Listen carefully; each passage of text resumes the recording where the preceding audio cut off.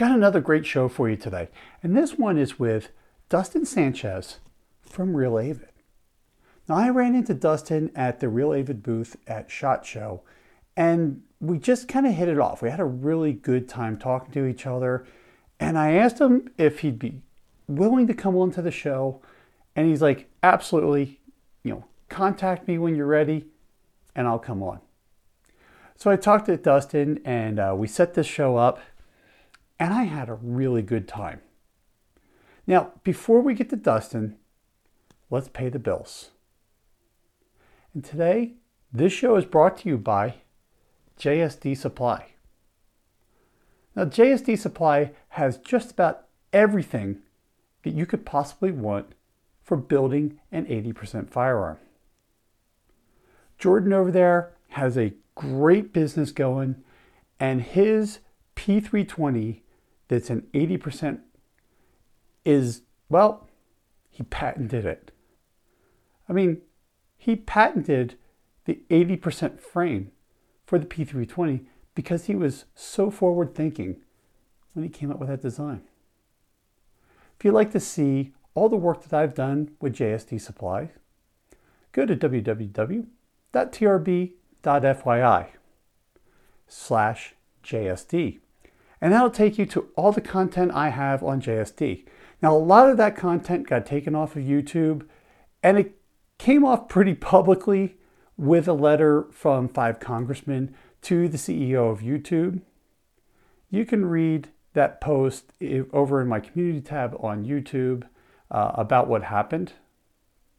I'm not upset. We did a whole show with P80 Ralph, where we talked a little bit about that. That's actually how I ran into P80 Ralph.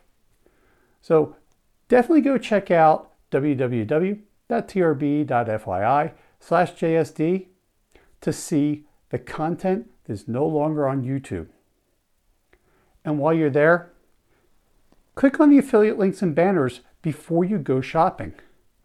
Small portion of your purchase using those links and banners will come back to the channel so that I can continue to bring you additional content, and it won't cost you anything more than you were already going to spend. Now with the bills paid, let's get back to Dustin. Now, like I said, Dustin's a great guy and he really knows his stuff. How well does he know his stuff?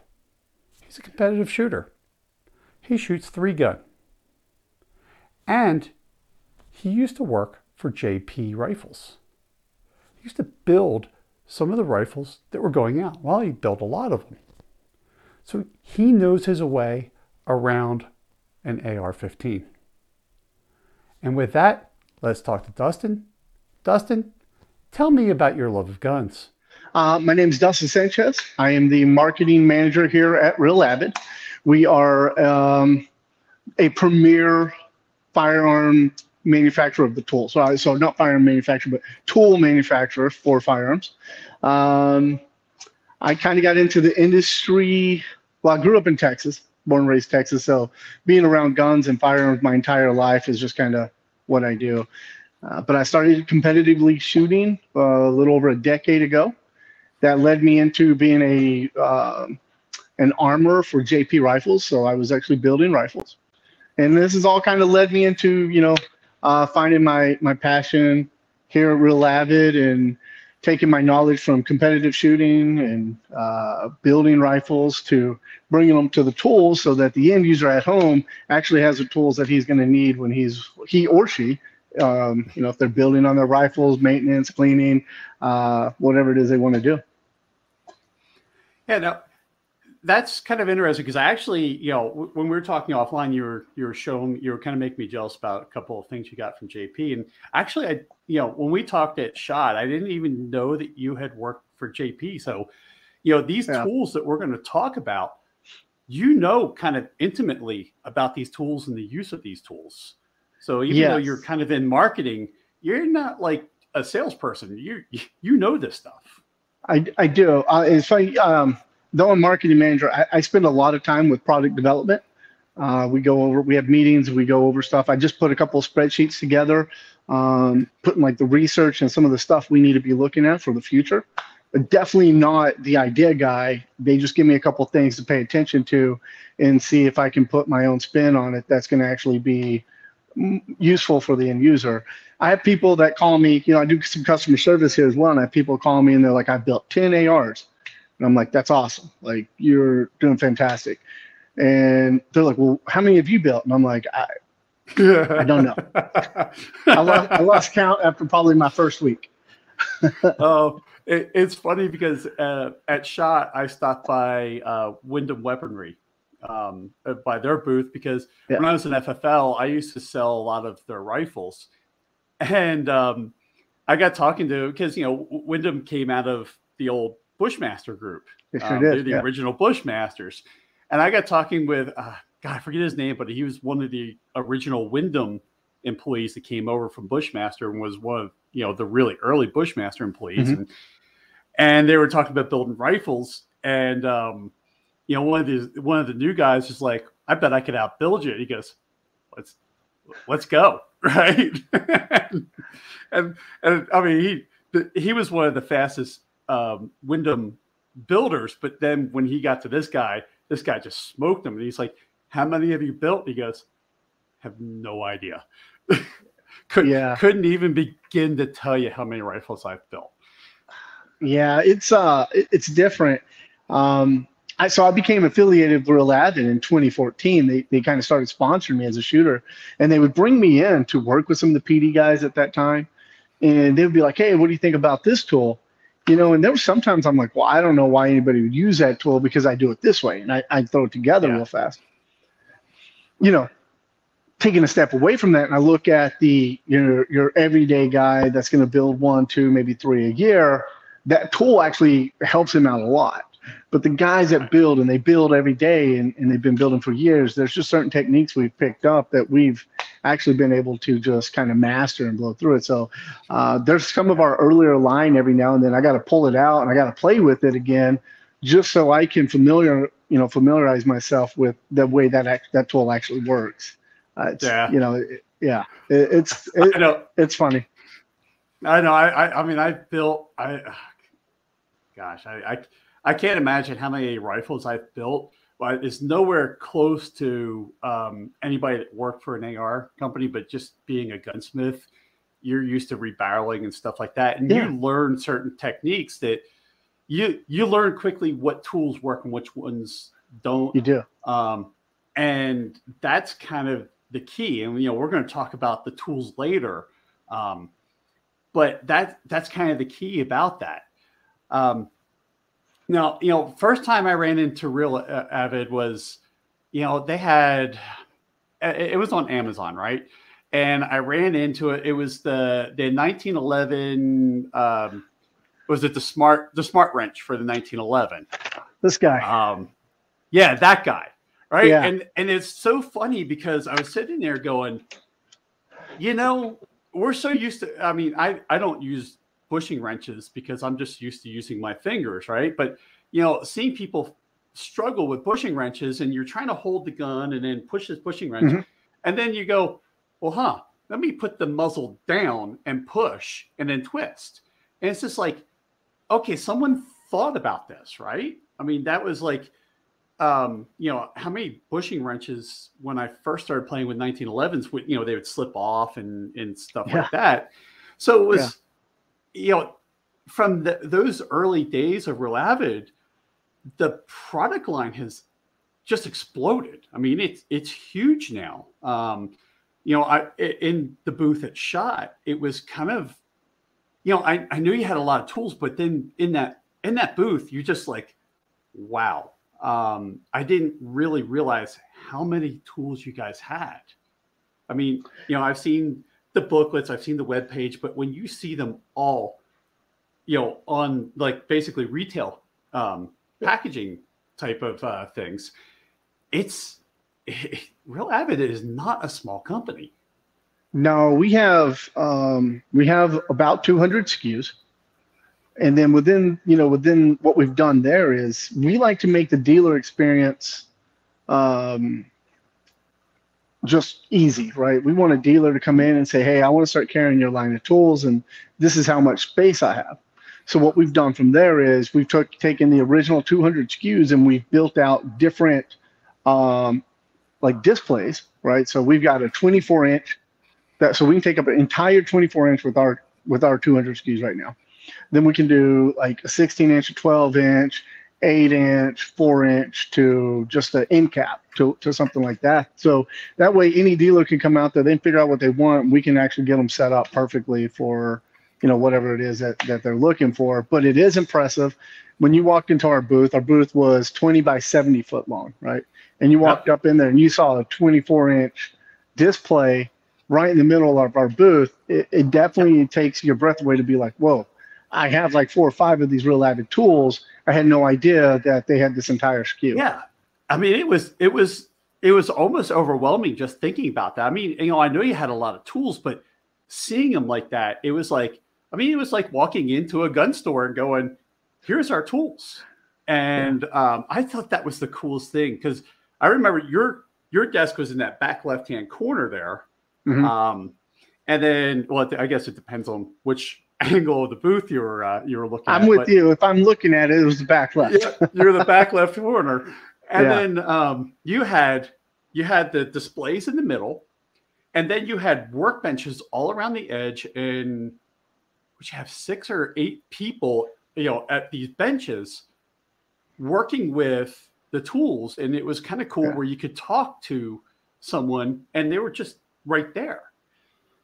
Yeah, I think when we sit down and we looked at it, we want the end user to truly understand that we are here for them, and we're trying to make, the best tools possible to make your job easier and more pleasurable. I mean, look, we understand working on guns. A gun goes down, last thing we want to do is work on it. But if we look at from a gunsmith to just your hobbyist, they all need to be able to work together. Those tools need to be able to work for everybody and be user friendly. So that's really what we try to do. And when I can bring in some pro staff guys, I brought them in. I had like 4 training sessions with them here. They were already competitive shooters. Take them there and they can easily pick up our tools and just run with them because it was that easy to understand how they work. I think it gives the end user and people like you, when you guys came in, this understanding that we really are here for the community and we're trying to make tools to make your life easier when you're working on firearms. Yeah.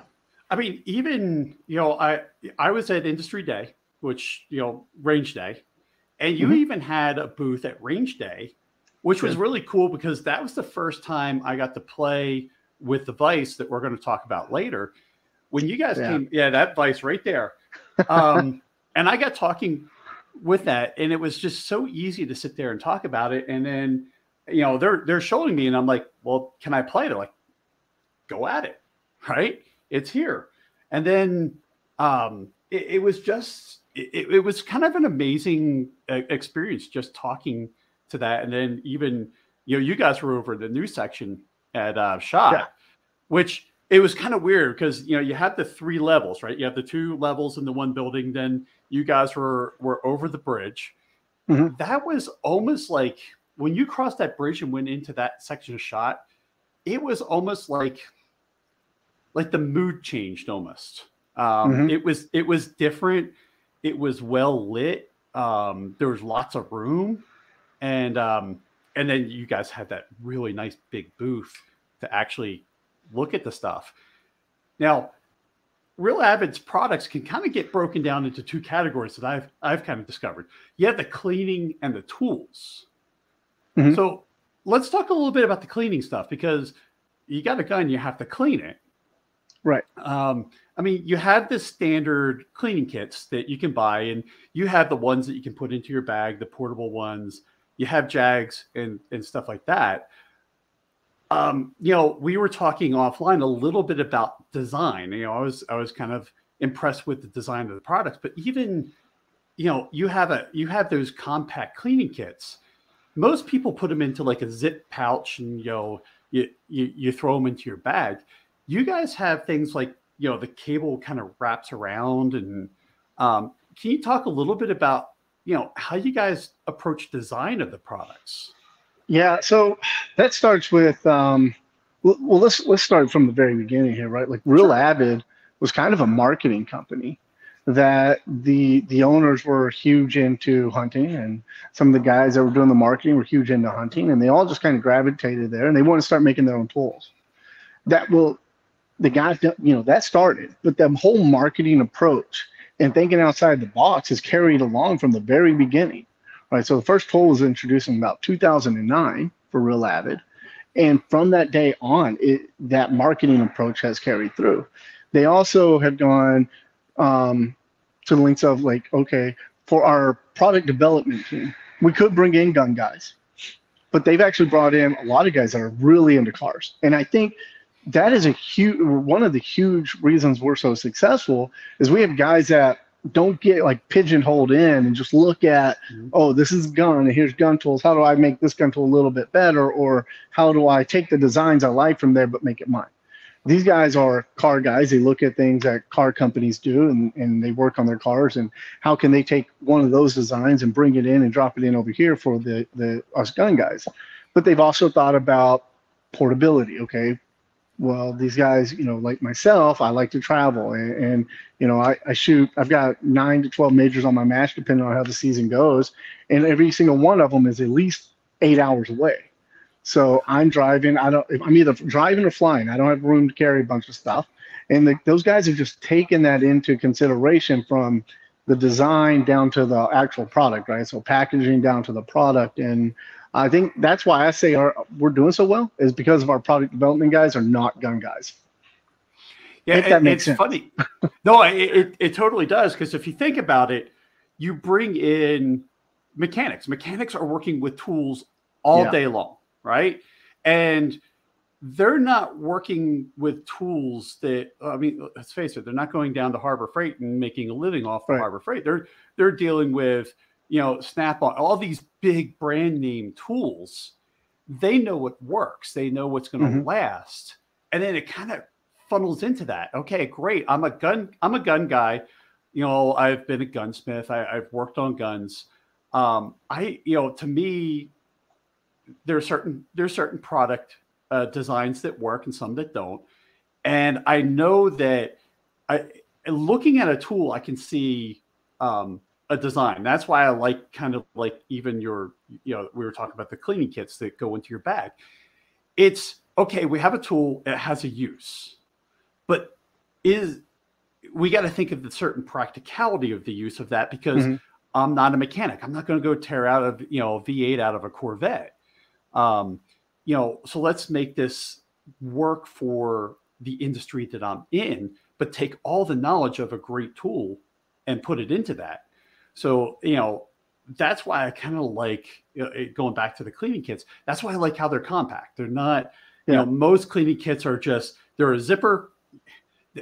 Let's face it, they're the exact same cleaning kit that everybody else is buying from the same factory in China, right? Yeah. And there's no thought to it. It's just like, oh, I got a cleaning kit. Great.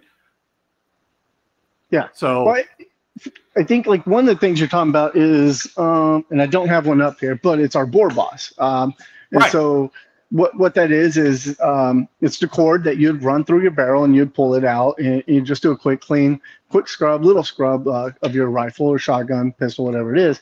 The one thing I noticed from the day one that I played with one of those, I loved how fast and portable it was. I could push it through there. But what I found out I would do is I'd either let the cord hang on the ground, I'd step on it with my boot, and I'm holding the rifle like this, and I'm pulling it up, or I'm wrapping that cord around my hand, right? And I'm pulling it, and you can feel the pressure cutting in. And the product development guys were like, well, why would we do any of that? Why not also make it where we got a pull handle on there, but the pull handle also turns into the case. And so when the bristles actually go into the case, they can wrap inside of there and not have anything kind of crushing in on them. And it is just a fantastic tool for us to use. Yeah, like right there, there's the bore boss. Yep. Yeah, and that's that's what I was thinking is right there. It just is a design that works. I mean, we're not going to do basically it's you guys went, we're not going to do the exact same thing. Now you do have the pouches and stuff like that, but if you need to do something like this, I mean, when I used to be a consultant on the road, and I used to keep my gun with me, and I used to, depending on where I was going, I knew there was gun ranges, and I'd go shoot, and then I'd spend time in my hotel room cleaning my gun afterwards. And you get a box of tools, of cleaning Yeah. stuff. This I would have killed to have this stuff back when I was doing that, because it just doesn't, the normal stuff just it was a pain to carry. Yeah. Yeah. And also, you look at that. I think, if you look how we've got everything hanging up behind us, it's always been something else too. Is you know, I walk into my gun room and it's an absolute mess. I've got guns everywhere and I've got gun parts everywhere. The one thing that actually stays nice at my house are the tools, because I mean, they all stack on each other. They all lay a certain, we take into account, like, okay, a guy's got a drawer, he wants to push these in. What's the max thickness we can have so to fit in your everyday drawer, like this guy right here. So let's make the tools where they'll fit in there so a guy can easily put them away. And that's just, just again, thinking outside of the box, thinking about the end user's experience. And I wish some firearm manufacturer would make it that way too, so my gun room could be cleaner. Because like I said, I got stuff everywhere. Yeah. We were talking a little bit offline. I've got a new bench build, and I mean, let's face it, this place is a mess as it is. That's the only thing that's ever organized is behind me. Below that is 3D printer with all kinds of crap on top of that. The reloader, the reloader's over there now. But yeah, I'm the same way, just to get ready for the podcast, I had a 1911 taken apart on the bench here because I was working on it. I'm like, all right, I got all these parts here. All right, I gotta get them out of my way. Yep. I've got a rifle here on a vise that I'm working on. I've got all kinds of.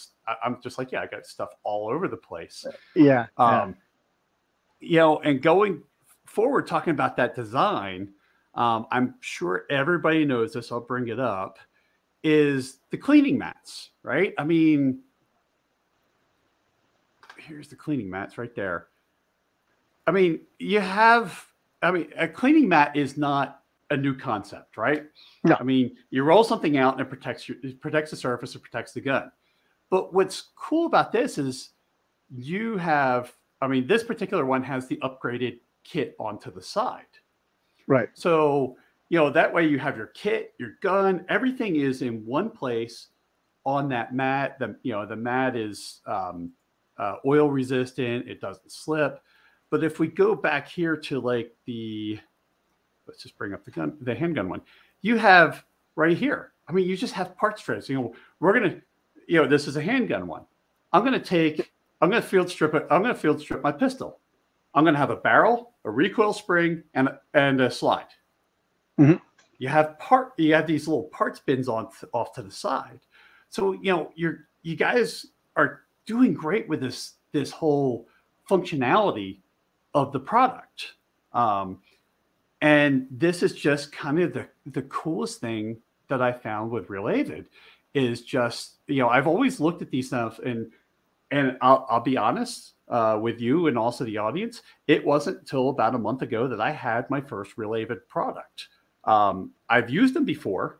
Other friends of mine have it. It's just that when I was in FFL, I just have a bunch of stuff from, quite frankly, before some of this stuff came out. Mm-hmm. But yeah, these cleaning mats, this goes back to that design. You guys are thinking about the user when you come about this. Yeah. When I was a kid, I started shooting, I was like 7 or 8. We just had a rag that we put on the kitchen table. Mom would get pissed. Yeah. We'd have some, hoppies. I mean, anybody that grew up, at least for me, in my time and even earlier, everybody knows that smell. You stink up the house. And cleaning was a chore. I mean, we really didn't think about field stripping guns back then. We just cleaned whatever we could. And then that was the way things worked. Yeah. And going forward now, cleaning a gun today is totally different than cleaning a gun back when I grew up. You know, going forward with your stuff, you now have, well, I don't want to say chemicals, but cleaning tools, right? You have, copper solvent and, oils and stuff like that. Talk a little bit about those products. Yeah, so kind of like you were going into, I mean, there was hoppies, and you're right, the smell. And I bring the smell up because our actual oil does have a fragrance. And I'm not a guy, like I used to work for Caterpillar as a mechanic, right, as a technician, and I don't like the smell of like that type of oil, gun, like dirty gun oil. I love that smell, right? Because I'm like, oh, that means it, there was some work done here. Yep. But when they started coming out and they were like, we were testing it and I was testing it at like negative 17 degrees for certain reasons. And I could smell that fragrance. And I asked, and they're like, well, when you smell hoppies, you know what it is, right? And I'm like, yeah. And they're like, so we're putting a fragrance in there because we want the next generation to remember our fragrance and to use it.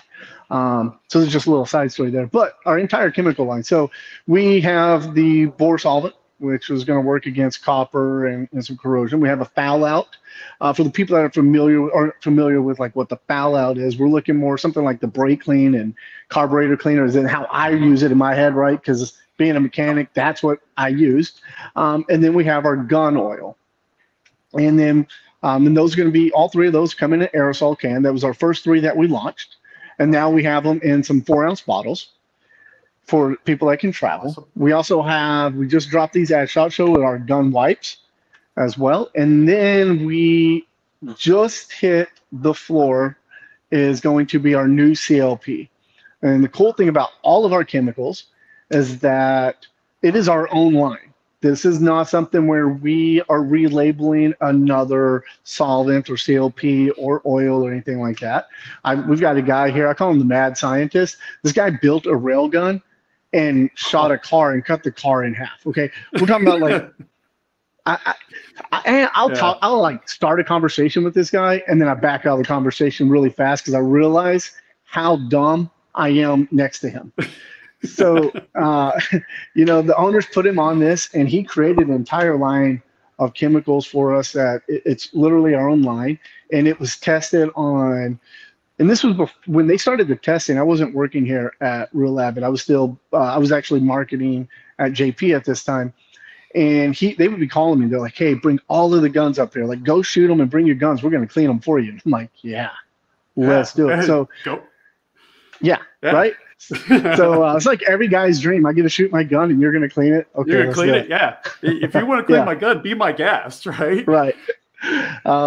So we just kind of brought everything up here and they were cleaning it and they were testing a bunch of stuff. And we've built our own tools to do the testing. So we've done compression and bearing testing. We've done heat testing.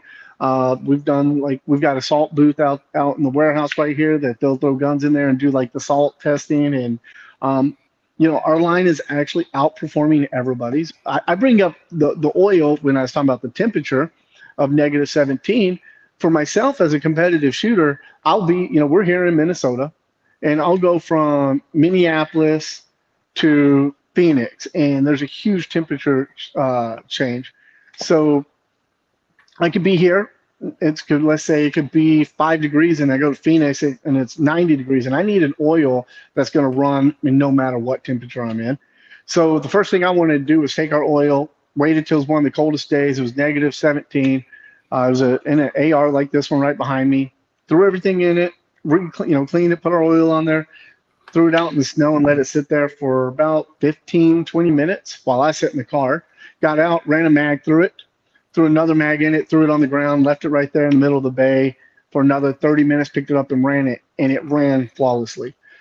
2 weeks later, I didn't wipe it down, didn't clean anything. 2 weeks later, I ran it down in Texas, and it was like 85 degrees, and my rifle still ran flawlessly. So I'm really excited about our oil, and I try to let everybody know, if you're a guy that likes to go hunting and you're in different temperature swings or, this oil is going to be perfect for you.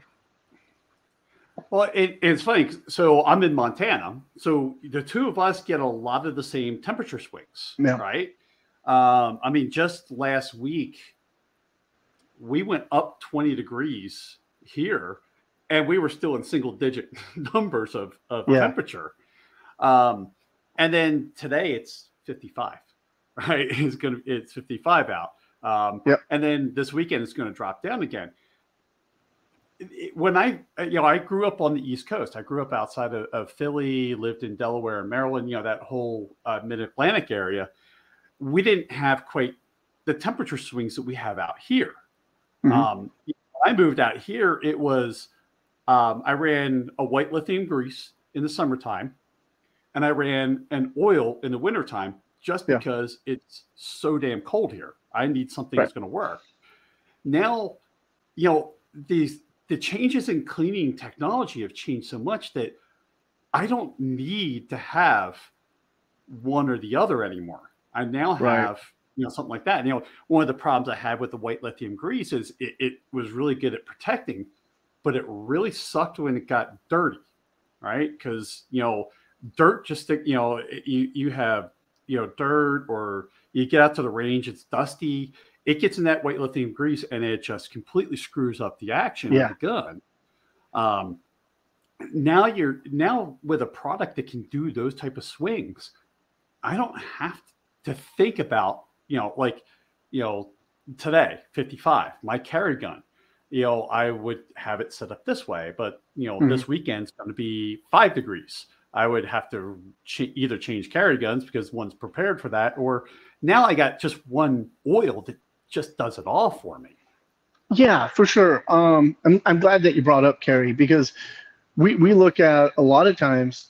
I shoot competition, so I naturally kind of gravitate to that. I'll shoot more rounds in 1 year than one guy may shoot in his entire life. So sometimes I have to back out of that and talk to somebody and try to relate to them a little bit more. And your everyday, your everyday carry, your personal defense is something you really need to look at, because, if we look at the temperature swing within, even let's say Texas right now, right? So Texas was 110 this past summer, and then they just had freezing temperatures again. Yep. My mom has an everyday carry. She carries her with her every day. Before, if it would have came down in that lower temperature, I'd have been like, hey, I know you're in Texas and you think you're gonna run because of the oil you're running. You need to wipe that down and either run it dry or put a different type of oil in it. Well, now with my mom running the Real Avid GunMax oil, I don't care. I know that my mom's life, if and I never want her to have to use her pistol. That's the last thing I ever want her to do. But if she does, I know that pistol is going to run. It doesn't matter the temperature swing, that thing is going to run. That oil's not going to be too thick or too thin for that actual situation. Yeah, and that's just awesome that this technology is coming up. I mean, if we go back to your cleaning kit, like you were talking, the foul out, you're talking about brake cleaner. When I was refinishing guns, when I was doing Cerakote work, we soak everything in acetone before. Well, you get this guy that wants this old gun refinished, right? And this thing hasn't been cleaned in 30 years, was put away dirty, right? Yeah.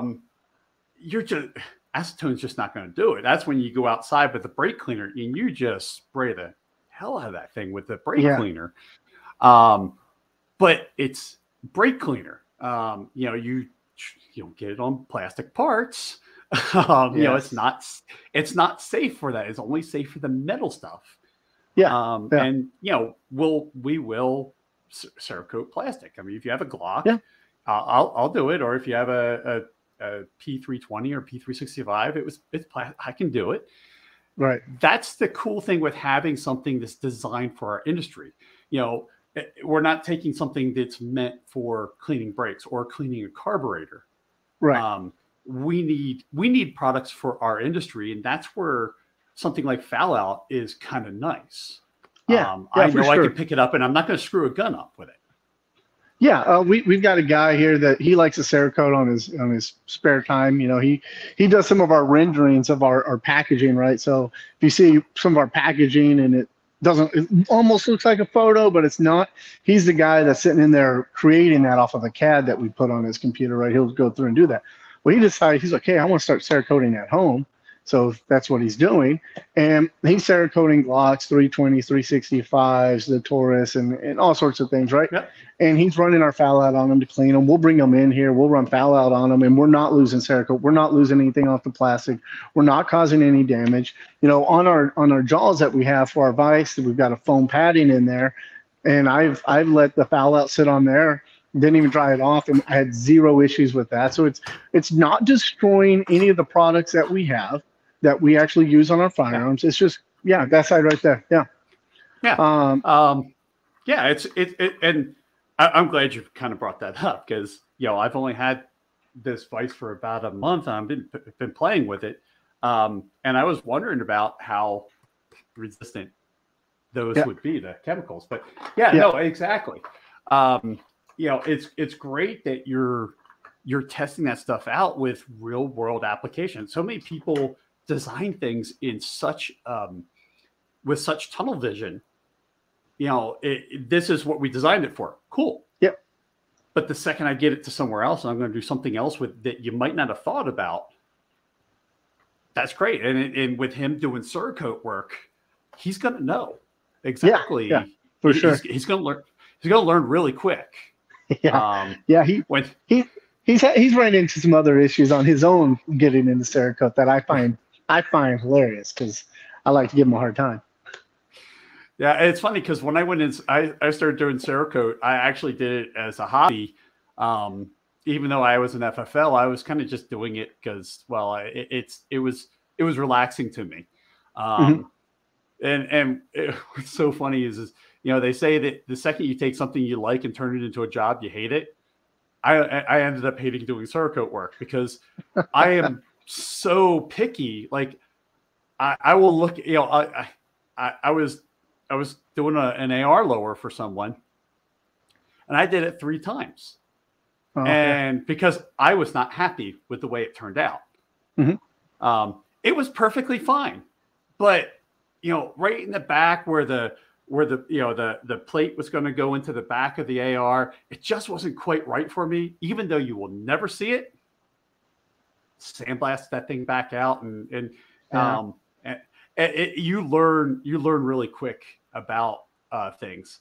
And I'm glad that you guys are coming out with stuff that we can now use and not worry about what we're using. Yeah, no, it is nice. And I think that's part of kind of why I spend a lot of time with PD is because they'll be looking at something and I'm like, well, I love the idea. However, if I'm in the field shooting a competition or if I'm going to be building a rifle, there's a couple of cons to that. So we actually have a discussion. We'll figure out what to do. Product development team will go back. They're going to sit down. They're going to look at that and they're going to start brainstorming about how they can fix that problem. And then we come back out with, and we usually get prototypes in here and we'll take them out. We'll run them. I'll take a couple of prototypes to the range. I'll push them and test them out, come back and give the guys my feedback. Look, everything seems to be working great. Right, we got a great team that's moving and getting the product out there that works for the end user, and we're just going to keep pushing to do that. Cool. Now, the last thing I want to bring up with just cleaning, and it kind of goes back to that whole function thing, is the field guides. I always thought those were the coolest things in the world, right? So for those of you who don't know what the field guides are, they look like little dog tags, but it's like, hey, this is how you can clean your gun. Those things those are the coolest things. Which one is this? This is like your Glock for your Glock pistol here. So it just kind of like goes through and you open them up and it just starts kind of walking through some of the safety, gives you, kind of calls everything out for you, what it is. They're cool. I'd never seen one either until, like I said, in 2014 when I started doing some work for Real Avid. They had me look over an AR-15 one to make sure that they had called all the parts the right thing, and I was like, well, this is actually kind of cool for the new users that get out there. They need some step-by-step guidance, and not everybody has access, everybody has access to YouTube, but they just don't know what to look for or where to start, right? Well, and let's face it, I'm a YouTuber. I have disassembly and reassembly videos out there of things. There is a lot of bad information out there too, right? There's just as much good information, there's bad information out there. One of the things, the reason why I started my channel it was, you watch someone do a disassembly and reassembly and they're like, okay, we're going to take this sear and then we're going to put it in this gun, right? And you're looking at a pile of parts in front of you and go, what's a sear, right? Yeah. And then they're going to put it in the gun, but then you can't see in the gun. You can't see what they do. Their hand's in the way or the lighting's bad and stuff like that. That's where, I start working with, still images. I understand lighting. I understand exposures and stuff like that. But, over the past few years, we have so many brand new gun owners that, bought their first gun. They don't know what to do. They don't know what these parts are. They're going to get to YouTube and they're going to get lost in YouTube, right? Yeah, for sure. So that's why I like those field guides is, God, if you have a brand new gun owner and man, you want to give them, a little present or something, go buy one of those field guides because they will, it breaks everything down to very simple terms that they can understand. Yeah. And the next thing is that just because you've taken your pistol apart once and you put it back together, next year when you go to do it again, you're not going to remember how you did it again. And you're going to have to go through and you're going to try to find another video. A lot of times I know people try to go find the exact same video they watched the first time. By that time in 1 year, especially on Glocks, how many videos going to come out on a disassembly assemblated Glock, right? And this is just something that hangs up. They stay together. They throw it in a toolbox, or they can even throw it in their Glock box, right? That came with their manufacturing box. They'll throw it in there, and they're good to go. So, they're cool. They're cool little field guides, like little packets for people to get them going. All right, so I'm going to move on to tools, which I'm a tool junkie. I love tools.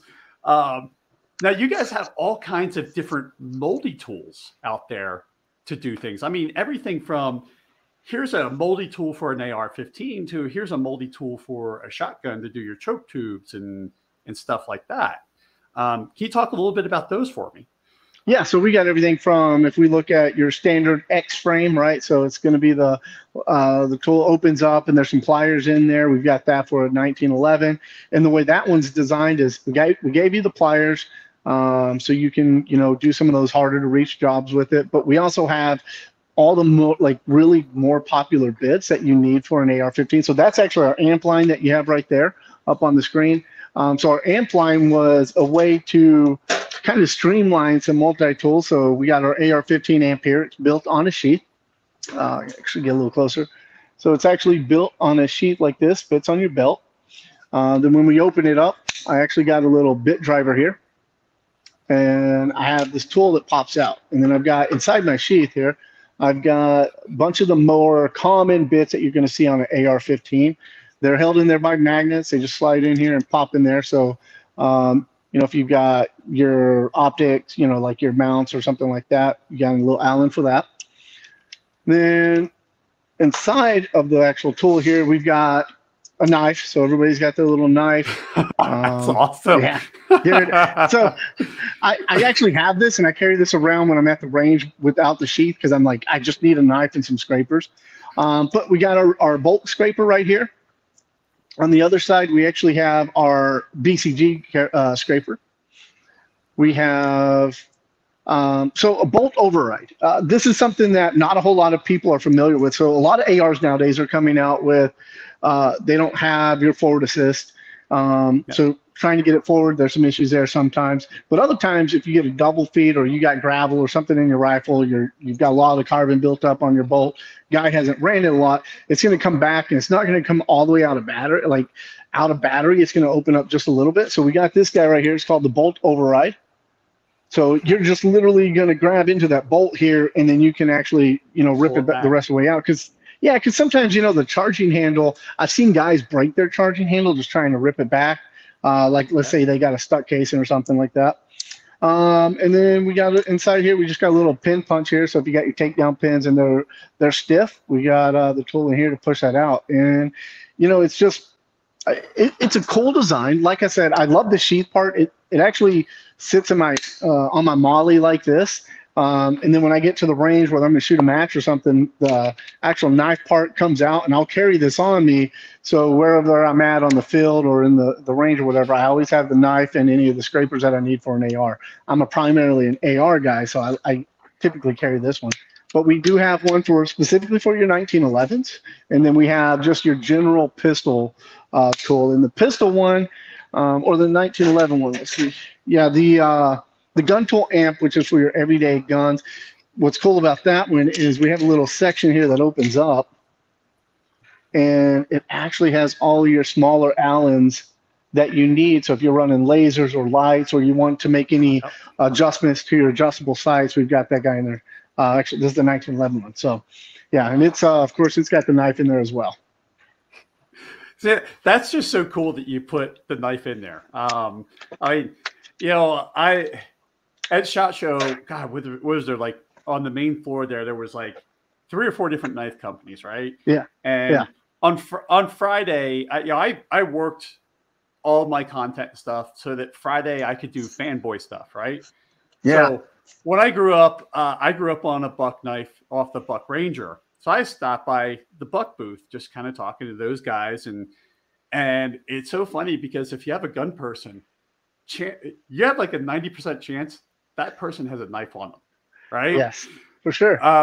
It's just one of those things, and that is just so cool that you guys built a knife into those amps, because if you're out there, you're hanging targets, and I don't know, you don't have masking tape, you just happen to have duct tape, because I always carry masking tape and duct tape. Well, there's only so many times I can rip duct tape with my teeth before, I usually catches my lip and then, kind of tears your lip. That's why it's nice to have a knife with you. Yeah. A knife is just one of those things that is just so versatile. I was out shooting a new gun yesterday, and, there's still some snow up in the hills here. And I almost took a picture and did this on Instagram because, I'm picking up brass because I reload. And then I saw some brass that had, when someone had shot, had landed in the snow and kind of melted in. And I'm like, that'd be really nice to have that brass. And I'm thinking, I should take a picture and go and do a poll of how many people have used their knife to dig reloading brass out of a frozen block of ice. I mean, you just use knives for so many things. Yeah, you're right. A funny thing is we have a shotgun core, and I was doing video with one, so I may have one sitting around here. So this is kind of our shotgun core here. And the reason I'm talking about the knife and everything is because we have an AR-15 core. And the AR-15 core has the scrapers in there, and it works great for your bolt and everything, right? Because it's what we need for AR-15, but we had this extra spot on the shotgun core when we were developing it, and the guys were like, well, we should put a knife blade in there. And I'm like, yeah, that's awesome. And while we're talking about it, this memory popped up in my head of one of my really good friends. His name's Jake Latola. He's a 3-gunner. We were shooting a major match. It was an all shotgun match. It was like the premier shotgun match to shoot in the nation. And so he's on a stage and he's shooting, and he's running he's running a Benelli M2. And as he's shooting, that's what I run. Yeah, they're phenomenal shotguns, right? Great gun. But as he's shooting, the hull actually came out and it spun 180 degrees and went right back in before the bolt could close. Right? Now we're on the clock. The guys competing for first place were on the clock, and it's like, well, we were like, and before we knew it, he whipped the knife out of his pocket. He's holding the shotgun, it's up, and he kind of turns it to the side, flips the knife over, stabs into the hole, rips forward and throws it, and his whole knife and the hole go everywhere, right? He racks it, he racks the side charger there, and he gets back on and he's shooting, and everybody's like, what just happened here, right? Yeah. So, So when I'm thinking about it, I thought about that story, and then I started thinking about how many times I've been to the range and watched a guy, even with the pump where the hole or something gets stuck in there. Duck hunters, they're on the boat, they don't get a good shoulder. So we created a knife. We put the knife in here, but we put a little hook in here. And so the hook is actually designed so if a guy gets a hole stuck into his shotgun, he can open up the knife and kind of hook in there and not worry about it sliding all the way down. You know, if they're still wanting to hold it, he doesn't have to worry about it, the knife sliding in there and popping out and then stabbing his hand. The hook has got a little flat edge in there. He's going to hook it. He can pull that hole out, throw it off there, throw the shotgun core back in his pocket and go back to shooting. And it's just things like that that I think what's really starting to separate Real Avid from other companies is that we've just got guys that think outside the box, and then we have others that have, you know, we literally live the life of shooting. I mean, when you go to the range 2 to 3 times a week, every day, or, you know, every week of the year, you naturally run into experiences that may be slim, but people have experienced them. And can we incorporate that in a tool?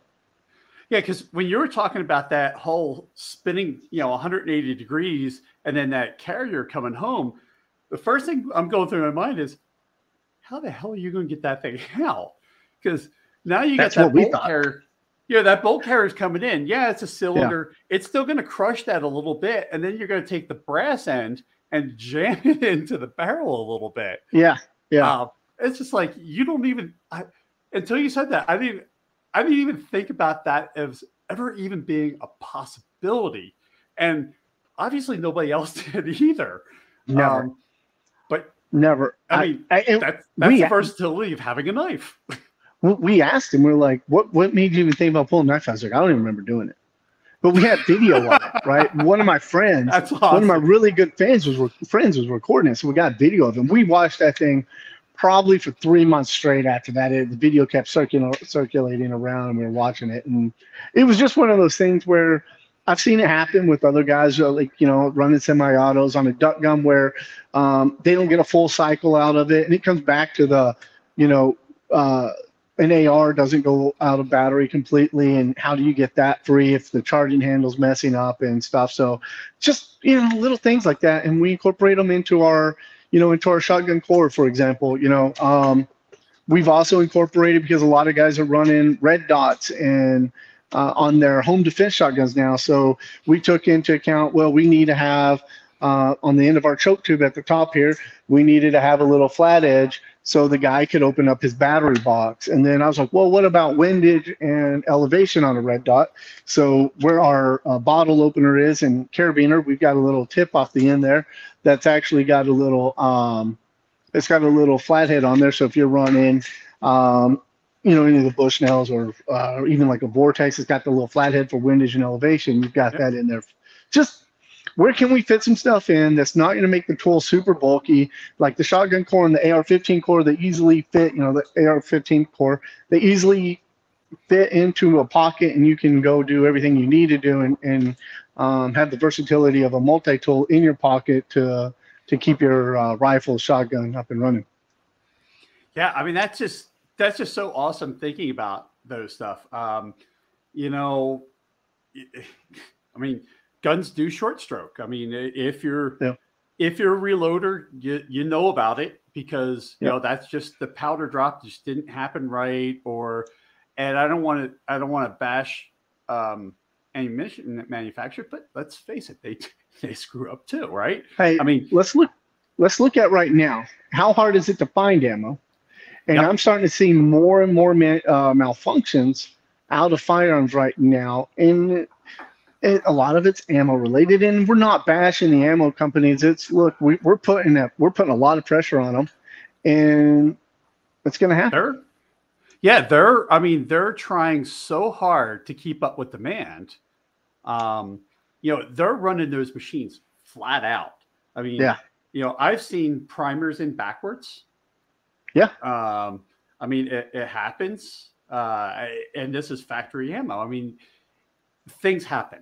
You know, and that's what's great about those multi-tools is that you guys put the thought into how do we deal with some of these issues of a gun. Yeah. You know, you're talking about duck hunters. Duck hunters are in wet environments. Yep. I being on the East Coast, especially in Maryland, your shotgun's going to get wet. I mean, it's just going to happen, right? And then, okay, you're going to take a couple of shots. Shotgun's dirty, and it's wet. I mean, if anybody looks at the M16 when it went into service in Vietnam, the M16 was designed and tested in a dry climate. Now we put it into the middle of a jungle. It's dirty, wet. Powder residue becomes glue. Malfunctions. I mean, that's where we got the forward assist. So that's where it's great to have a tool that you can deal with that stuff.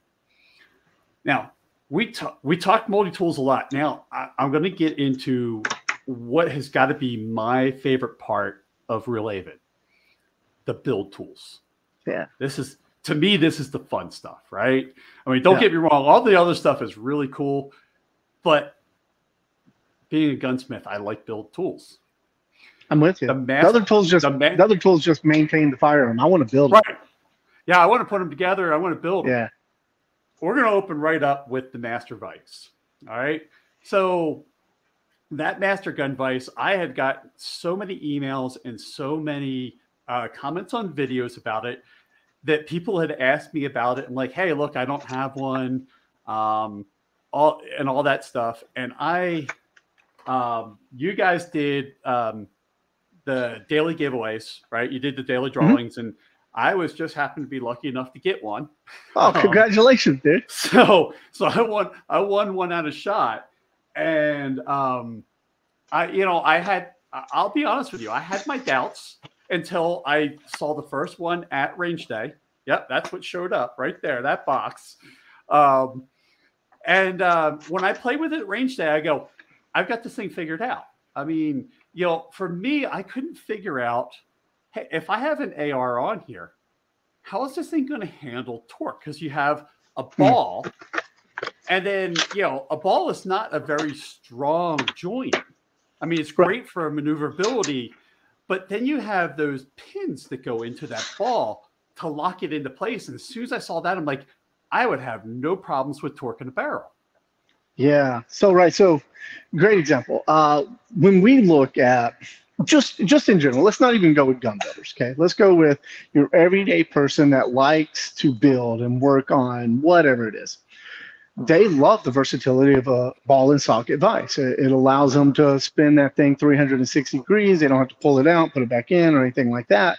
But we all know you never can get it tight enough so you can apply, any torque to it. So that was a big issue we had to look at with our vise. And not only will it spin 360 degrees, as you can see, I laid it down and it'll still spin 360 degrees here, right?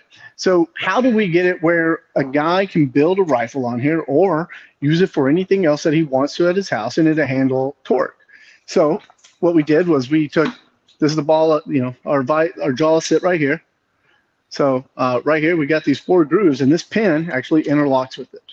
So every 90 degrees, as I rotate this in, I can actually lock my vise into a different position, and it's actually going to allow me to torque up to 100 foot-pounds of torque, which when we look at ARs, we know that you're looking at a range of 40 to 80 foot-pounds of torque. Yep.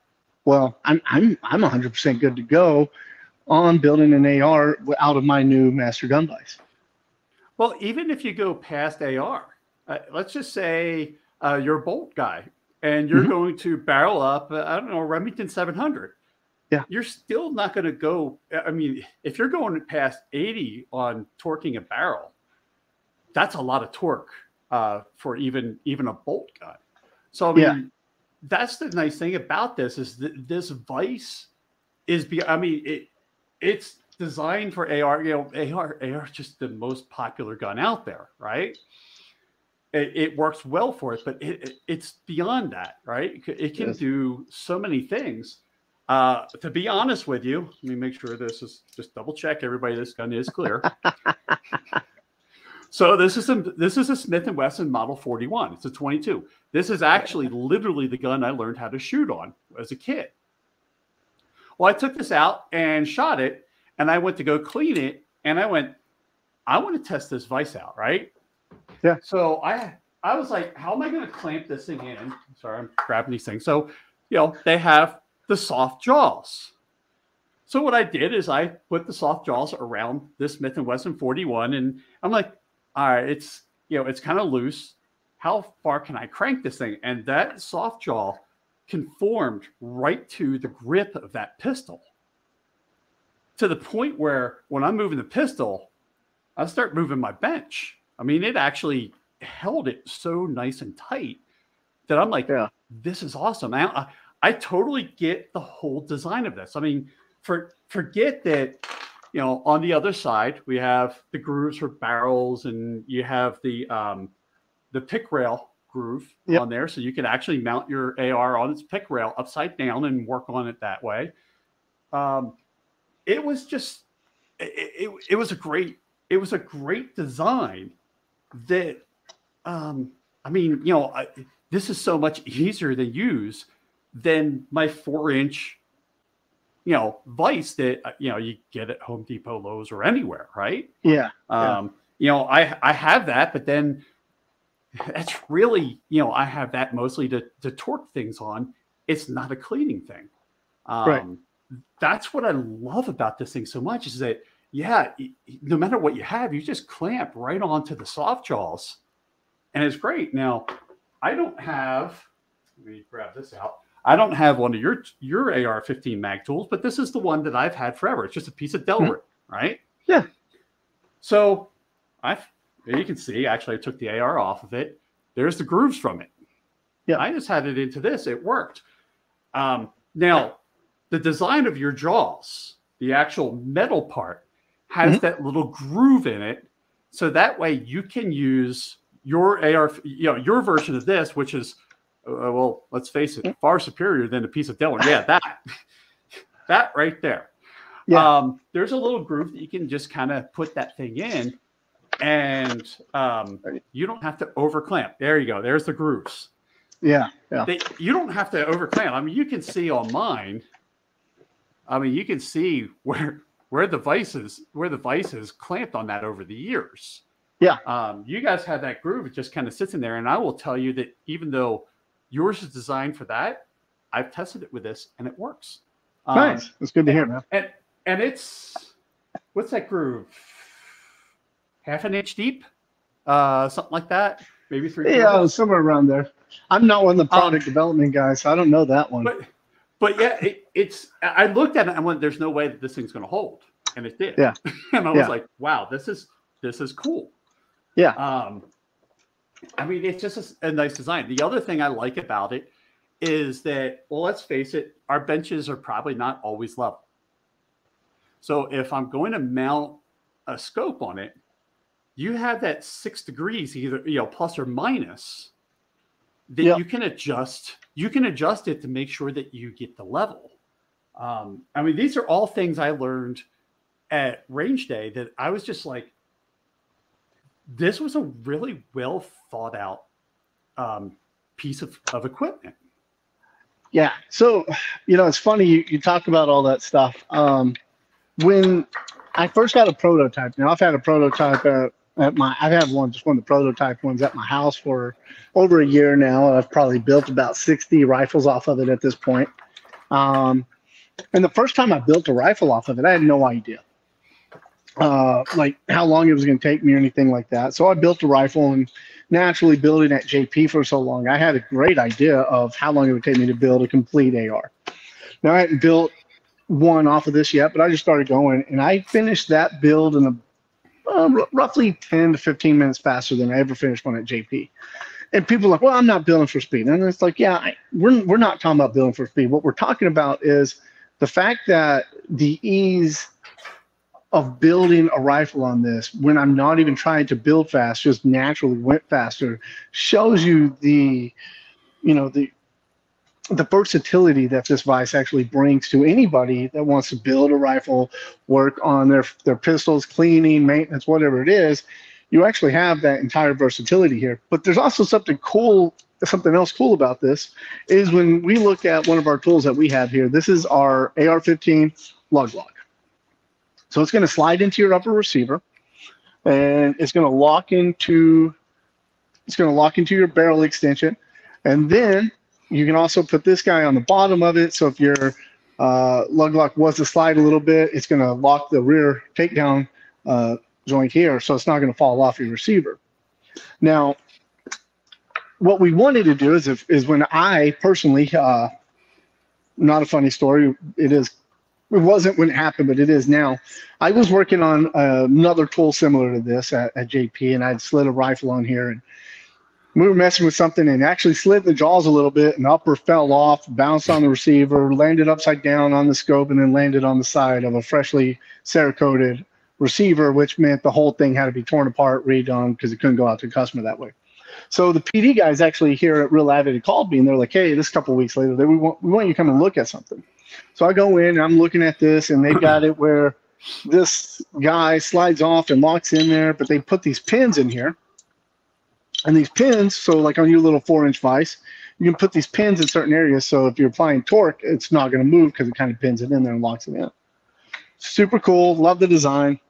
But I really fell in love with the design whenever our new vise came out. So we'll put this here so you guys can see. We got these holes here. These are the pins that hold our jaws on. And I can actually slide my pins into the hole here, lock it in. So they come through the vise, and now my lug lock is actually going to slide in to those holes. And I can lock my lug lock down. There we go. And so now when I throw my upper receiver on here, no matter what position I put my vise, this isn't going to come out. And as long as I got this guy locked into that receiver, it's not going to fall off. So just another way of taking one of our tools and incorporating it into the design of the vise to make sure the end user has a solid building platform for their AR-15. Yeah, I mean that's just genius. And while you had that there, if anybody saw in there, there's actually a piece of plastic that goes above the thread rods and across that the two pins that go in there. So that way, one of those things is when you're working on a vise, you can drop, you can accidentally put a gun in a little too deep and hit that thread rods. Whereas on your vise, you have a nice soft jaw right there to protect the gun from getting damaged on the threads. I mean, even going down to that level of detail on this is, I mean, I absolutely love working on this thing. I almost feel sorry for my 4-inch vise now. It's definitely not getting a whole lot of love in the past month that I've had this thing. Yeah. It was just it was a great design, and the whole torquing of barrels, I just couldn't see how it worked until you actually get to play with one of these things and you see that torque pin go through and lock it, and you can, like, you have it, you have yours up like that. I actually have mine rotated 180 degrees because of the way I work on this bench. I can lock it, like you said, every 90 degrees. But then I can go 90 degrees and lock it every 90 degrees that way too. So you get a lot of positions that you can work on your gun that way. Yeah. So, dude, I've got a Barrett 50 cal. I hate working on the thing. I hate doing anything with it besides shooting it. And that depends on how much ammo I have and how much overtime I put in and what my paycheck looks like. $5 each time you squeeze the trigger. $5 to $10. Yeah, but I needed to do some work on it, and I'm like sitting there and I'm looking at my vise, right? And I'm not holding the 50 cal because it's heavy, right? So it's sitting on my bench. I'm looking at the vise. I'm looking at that, and I'm like, well, I've got the grooves in the plastic jaws. Will it hold the barrel? Will it allow me to do some work? Because I needed it to be one of those things where I could be on the right or left side of it, right? So I knew at that point I was going to bring it off. So the rifle's actually coming out this way, hanging off the vise. So got it set up in there, clamped down on the barrel, held it in my arm. I kept my speed cam loose, and then I got my torque lock pin in there where it was locked down, and I tightened up that speed cam on the bottom. And, I did the whole, like, slowly let go and walk away. And it just sat there. right? And then I'm looking at my bench, like, can my bench hold this, right? So I'm just looking at it, and it held there, and it was awesome because then I was able to work on my 50 cal no problem. And I was like, this is perfect. I mean, not ever in my life did I think I'd be able to hang a 50 cal off my bench and be able to walk around it and do whatever work I needed to make my job go faster. And of course, that's a really cheap rifle too, right? Yes, it's super cheap. The optic on top of it was extremely cheap as well. Yeah. Yeah, exactly. So, I mean, you're going to be very, very cautious about that. I mean, and that's the thing is, depending on how you have that set up, you might have spent more money on glass than you did on the rifle. I did. I've seen. I did. I've seen. Out here in Montana, there's a bunch of 50 cal guys. I totally jealousy out of Barrett. The practicality in me will number one, there's no way that my wife will ever let me buy one. Number two is the practicality in me is that when I'm shooting that gun, I'm going to sit there and go 5 hours. Squeeze the trigger. I'm going to go 5 hours, 5 hours, 5 hours, and that alone would keep. And and I'm thinking 5 hours. And that's back 10 years ago. That 50 cal ammo has got to be even more expensive now. It's ridiculous, to be honest with you. So for you to put that gun in there and trust that vise with that much money, that says a lot right there. Yeah. I mean, if I drop an AR, it'll suck, right? It'll suck. I'll look at it. I can code, I can fix it, whatever. They're all my rifles anyway. Mm-hmm. But yeah, I mean, I would absolutely cry if I dropped something that's more expensive than that. Well, I was just looking at crying if I had to go re-zero it. Oh yeah, that's where I was going to cry. Well, yeah. I mean, if you think about, if you had to re-zero that, you're looking, you're looking at a little bit of money just that alone. It could easily be $100 range session and not very many shots at all. Yes, exactly. So, all right. So we know we have one kick-ass vise that, I mean, quite frankly, there's nothing on the market that competes with it right now. No, I tell people it's a true gun about vise. it. Yeah, it's a true gun vise. It is. So let's move on to some other tools. So since we love our AR-15s, let's talk about the AR-15 Armorer's Toolkit. Now, there's two of them that you guys have. Right. You guys just updated it this year, correct? Yes, we did. So this is the let's original. talk about that. Okay. This is the original one. This is one of our most popular tools. Comes in a nice molded case, which we were actually talking about before we went live here. Yep. What's cool about it is I can actually store it in a lot of places. So it's got all the tools I'm going to need, and I can easily store it. So let's flip over here. We'll unclamp it. And as I open it up, you're going to be able to see that we've got almost everything you're going to need to build your AR-15. So we got our lug lock here. We got our Smart Fit Vice Block right here. Now, one of the most underutilized tools I think that you're going to see in the AR world is going to be our AR-15 Master Bench Block. Now, what this is going to do, let's say you're running an A2 front sight, and I don't know how many people have ever tried to remove an A2 front sight from an AR. I've had some that were super easy to do, and I've had some that were extremely difficult to do. But it will only fit, if you have one of those, it's only going to fit on this block one way, and that's the way the pins actually need to drive out. So that helps people out a lot there. But what I really love about this tool is, move this here, is we got this guy right here. So right here, you can just set your bolt in there, and then I can actually go in and replace the rings on top of on the tail end of my bolt. But if I need to change out, let's say the ejector or anything like that, when we look at manufacturers, how do manufacturers build AR bolts and get the springs to compress so they can get the roll pin in there? They usually have some kind of jig that they'll set the bolt down in there. They got a lever, it comes in, it pushes this rod in, and you take all the pressure off the spring, and then you put the roll pin in there. So the PD guys did the same thing. So I can actually drop a bolt right in here. It only fits in here one way. Then I'm going to tighten this down. And as I tighten this down, it's actually going to put pressure, as you can see that little pins coming through there. It's actually going to start putting, yeah, the little red piece is coming through. It's actually going to put pressure on my ejector. And as that puts the pressure on my ejector, that actually allows all the tension to come off my roll pin, so I can punch my roll pin out, slowly unscrew this, pull my bolt out. Then I can change the spring, put it back in there, and slowly compress it, and then put my roll pin back in. Now, the other cool thing about it is it's recessed on the bottom.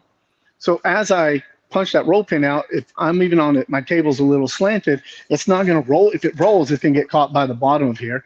And the bottom is magnetized. So as I pick this up, my pin is going to be stuck here, and then I do have a pin carrier right here that I can put everything in.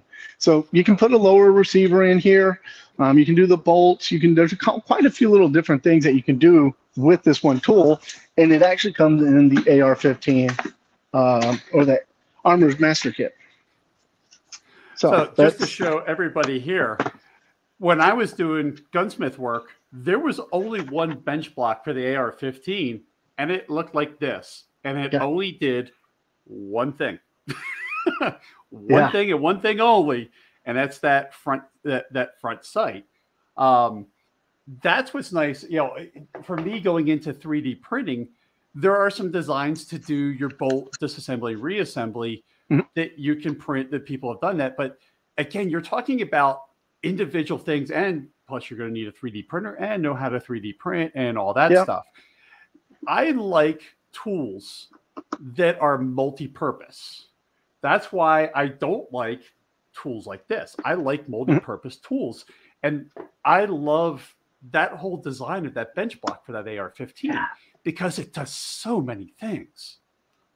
Yeah, people have no idea, like, the individual blocks that you would have sitting on a bench that you need to do. Like, look, we even have on here where you put your charging handle in there in to change out your, before they came out with extended charging handles, you would have to buy the Badger Ordnance one, and you have to punch that roll pin out and put a new one in. That's built into this block.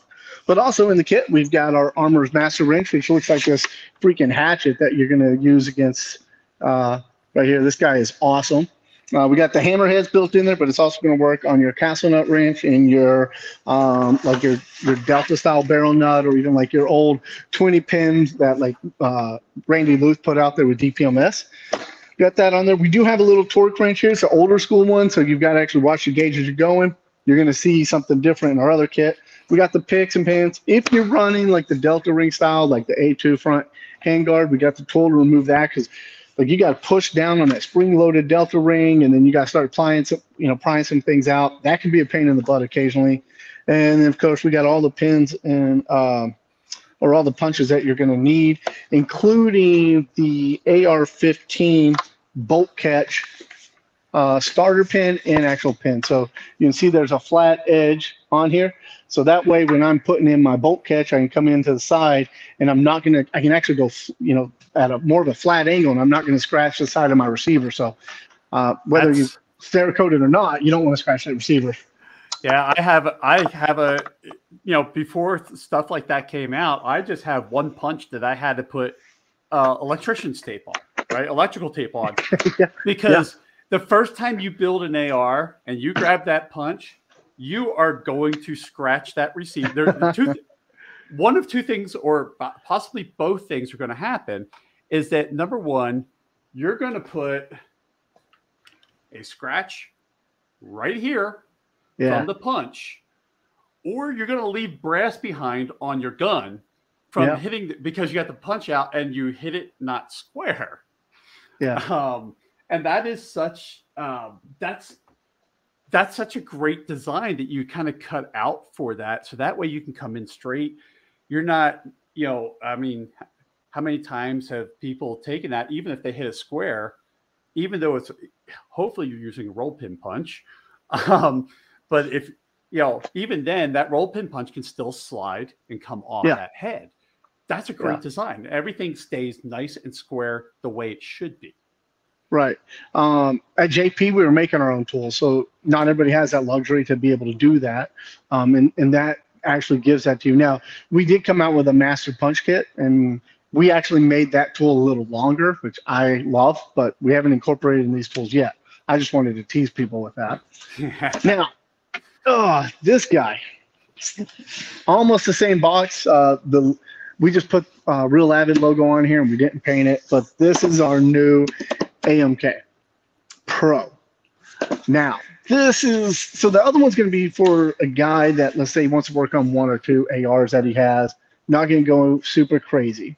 But if you get into somebody like myself or yourself that's going to build 10 rifles plus, or even be working on friends and family's firearms, then we're going into this guy right here. Yep. And this is, I mean, in my opinion, it is the Mac Daddy of all kits.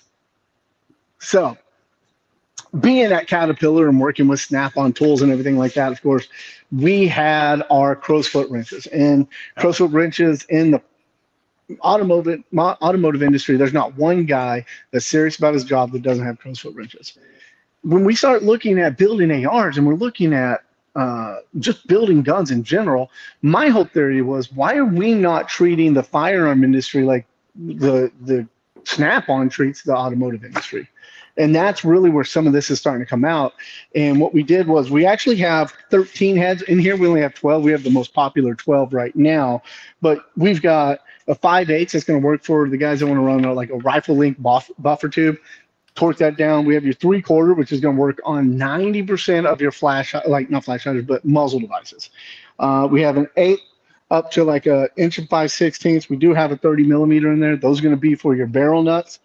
We have your spanner wrench, so like your old Delta rings, or even some of the can't think of the name right now, but they've got that little sliding ring that locks on, the little locking ring. That's where the spanner wrench is going to come in. The castle nut. Yeah, like the bigger castle nut for the barrel nut. Yeah. Delta ring style, your 20 hole and your 4 hole. That one's reversible. Castle nut wrench. We have a skinnier castle nut wrench for the guys that are working on pistols right now. So, if you look at some of the pistol braces, they actually kind of get really thin and tiny there, and you can't get a full castle nut wrench on there. So that's where you need the pistol guy up, and he's nice and skinny to fit in there. But the really cool tool out of the entire set is going to be this guy. Now, this is a completely different tool. Nobody's ever seen it before. And the way it works is, I can take a 3-prong flash hider, and let's say I got 2 of the prongs, I can slide this onto that 3-prong flash hider, and now I can actually torque my flash hider down without trying to figure out how to get something. So, because some flash hiders don't have a flat edge, they don't have a flat edge on them, so you got to figure out how to. I've seen guys put metal in there. I've seen guys just kind of hand tie them with a bunch of red Loctite. So this actually slides on there, and we'll lock it down.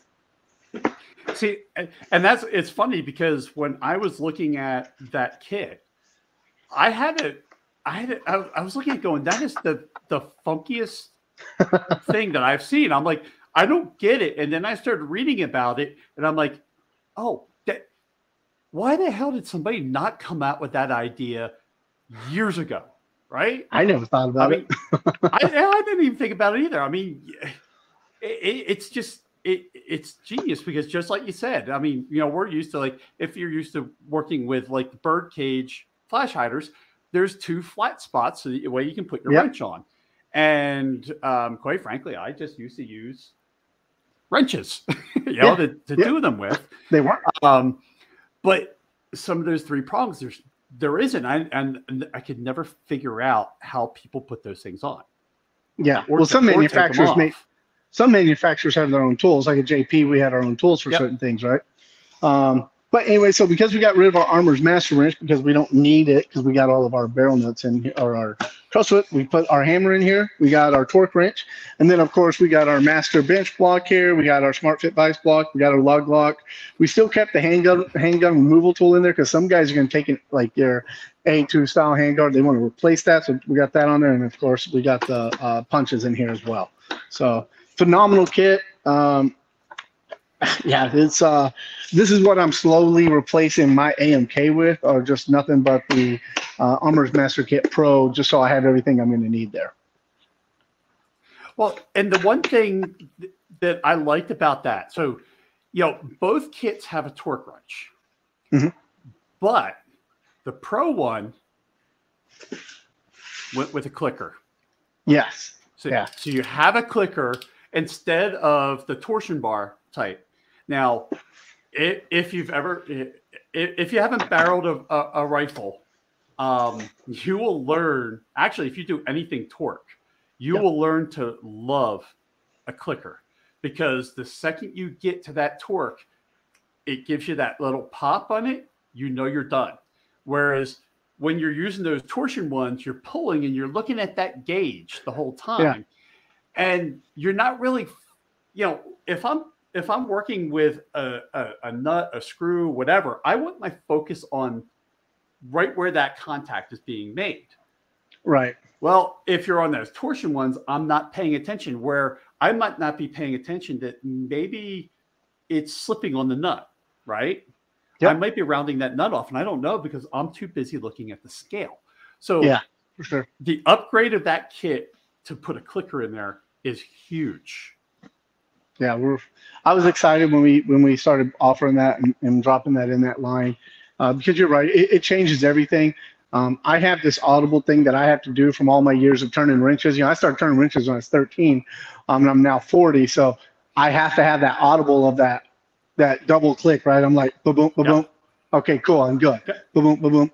Everything's torqued. I can move on to the next project. So the one thing I like about that kit, because anybody that has started building ARs is used to a tool like this. Okay.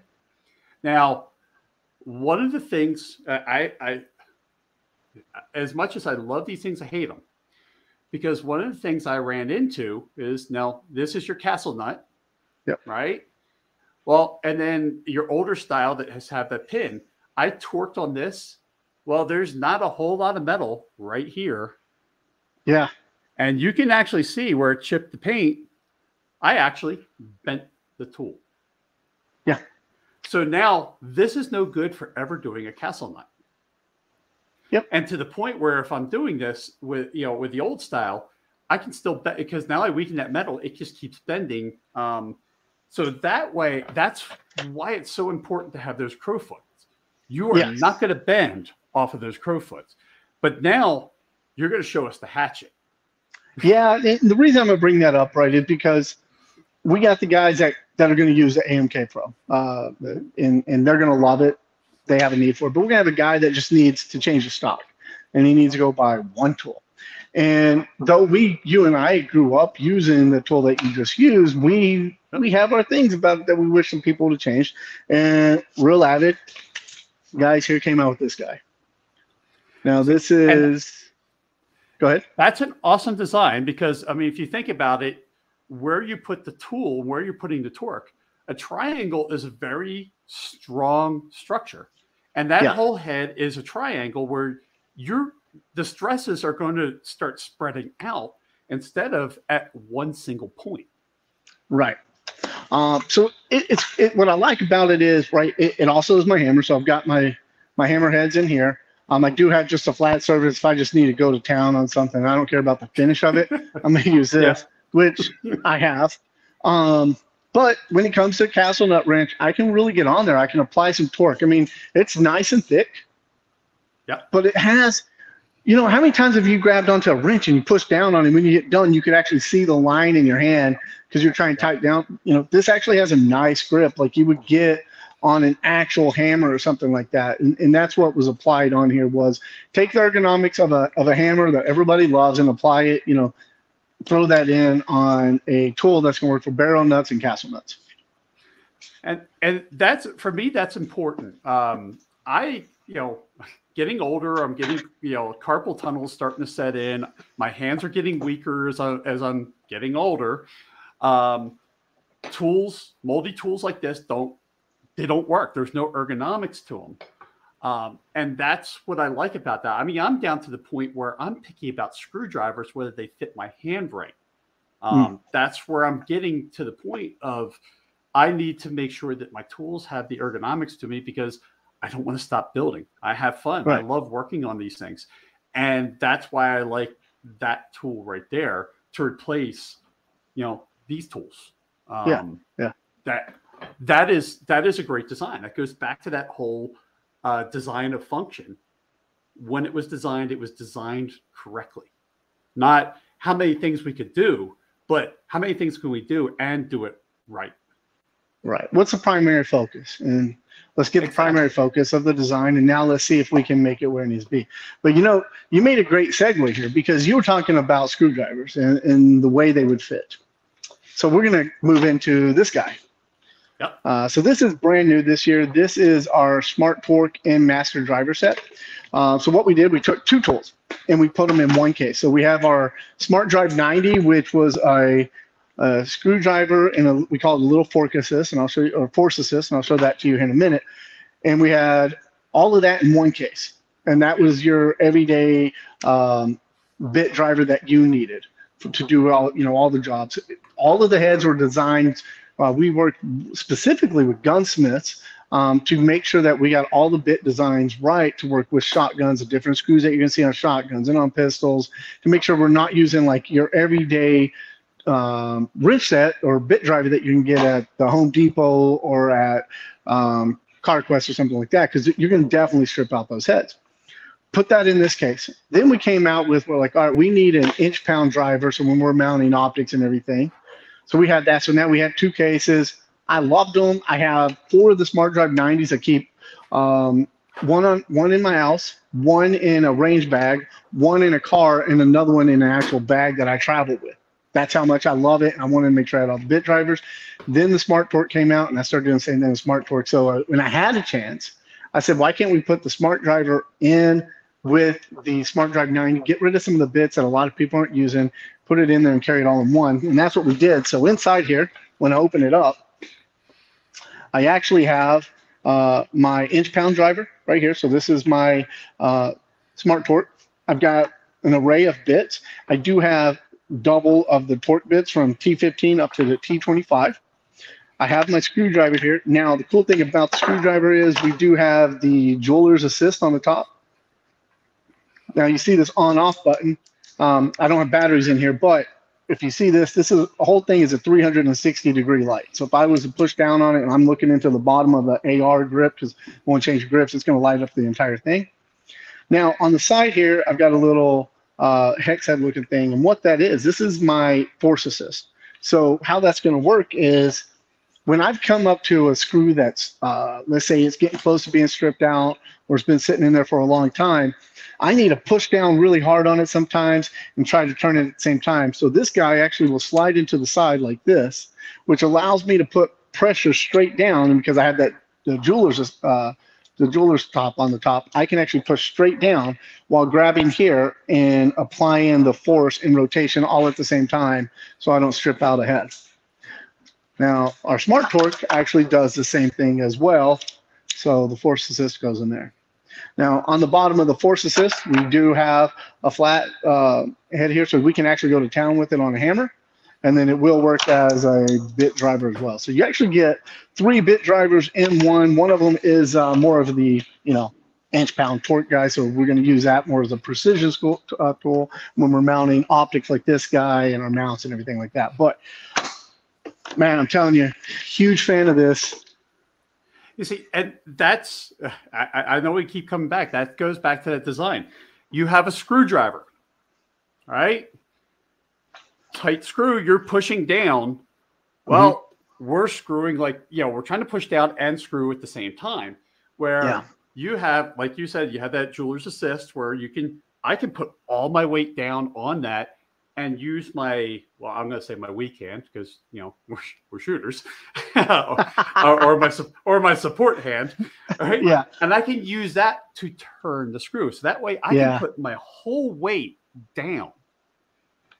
That is huge. Now, I know, for those of you who don't understand gunsmith screwdrivers, yours are hollow ground screwdriver. Your regular bits are hollow ground, which if you see it, for those of you on there, you'll see this is a hollow ground bit. where you can see the ends are kind of tapered like this, coming up to a true square point. Mm-hmm. This is a hardware store screwdriver. This will strip your screws. Yes. They do not fit. I've posted on my website about it. That is why a set like that, don't go out and get a hardware store screwdriver to work on your guns.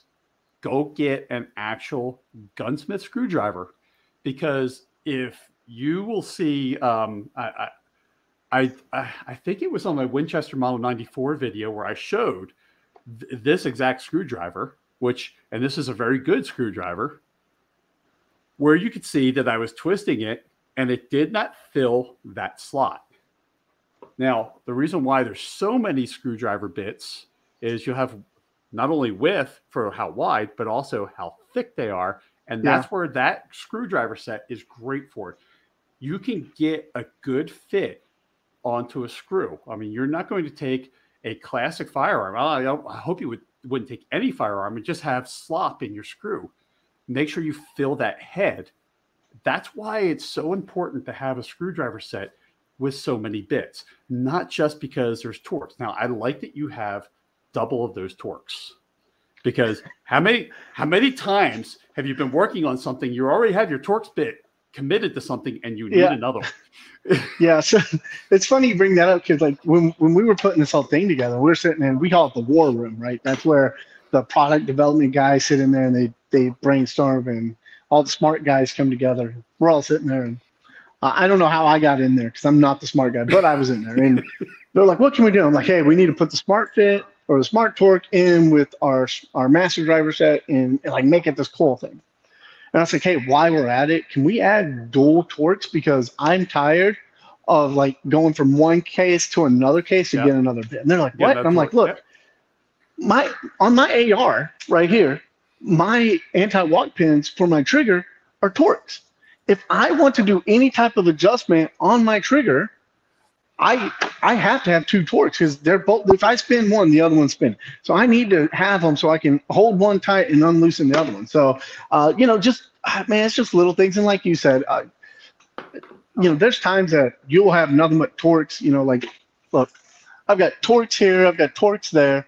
I've got some other torques on this actual rifle, and you're right. I'll have a bit driver that's already committed to something else, and I don't want to be, grabbing different torques and moving them around. I just want to have what I need when I need it and move on. Yeah, that's awesome, because I have just regular Torx screwdrivers up on the wall there, just because of that situation where I have two opposing Torxes that I got to work on.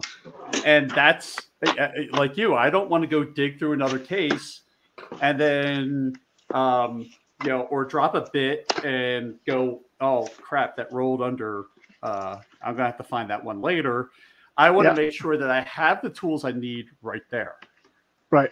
Yeah. And just to give people references, this is still in packaging, but this is the actual Smart Drive 90. So you can kind of get an idea, just how many bits are actually in there. I love that case. I used it forever. It was one of my favorite.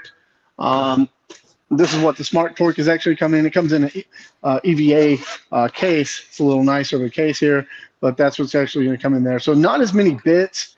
That was something that, I understand the premise behind it, but whenever I could actually just go and say, okay, no matter what I'm working on, I have all of the bits that I need. And if I want to apply torque on different firearms or whatever, I'm not grabbing two cases. I'm grabbing one kit, and I'm able to do everything I need.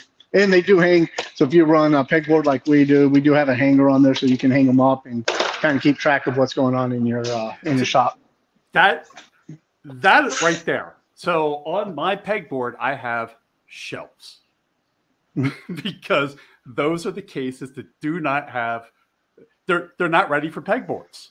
And that's great. I love that you guys have remembered that we have pegboards. I mean, really, how hard is it to put a pegboard holder onto a case? You design it, it's right into the mold, you're done. For sure. That's awesome. Now, we've been going for about an hour and a half, and I want to be respectful of your time. there's one more thing I want to talk about. Yeah. So we've hinted around it a couple of times with optics. You have optics mounting stuff. I do. So talk a little bit about that. All right. So let's look at reticles or optics, right? So here, let me grab this guy off real fast. All right. So this is my 2022 competition rifle for shooting some long range. But when we go to mount an optic, we've noticed that not all optic manufacturers are making it where their turret is flat, like a complete flat top. So if I take a bubble level and I put it on there and I've got just the smallest dome, it's going to want to lean off to the side or two, which can cause some issues when I want to get this level. Now, when I work, I do some stuff with Vortex, and one thing that they would like to do, they like to actually put a flashlight in the end and shine it on the wall, and they have a plumb bob. And after looking at that, our PD guys decided to come out with something that operated the same way.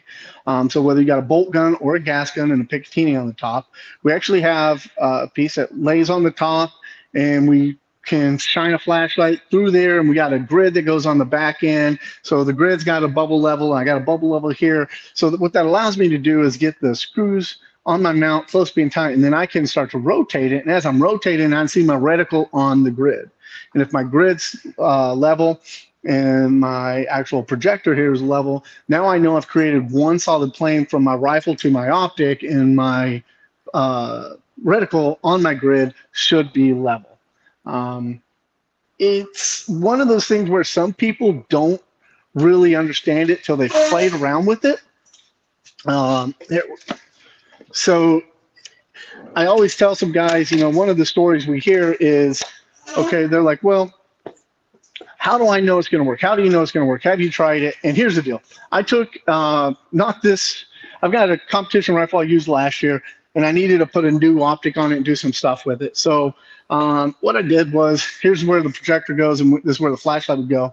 It's got magnets on the bottom, and it's got a little V-notch on there. So when I set it on here, it actually wants to stay on the barrel by itself.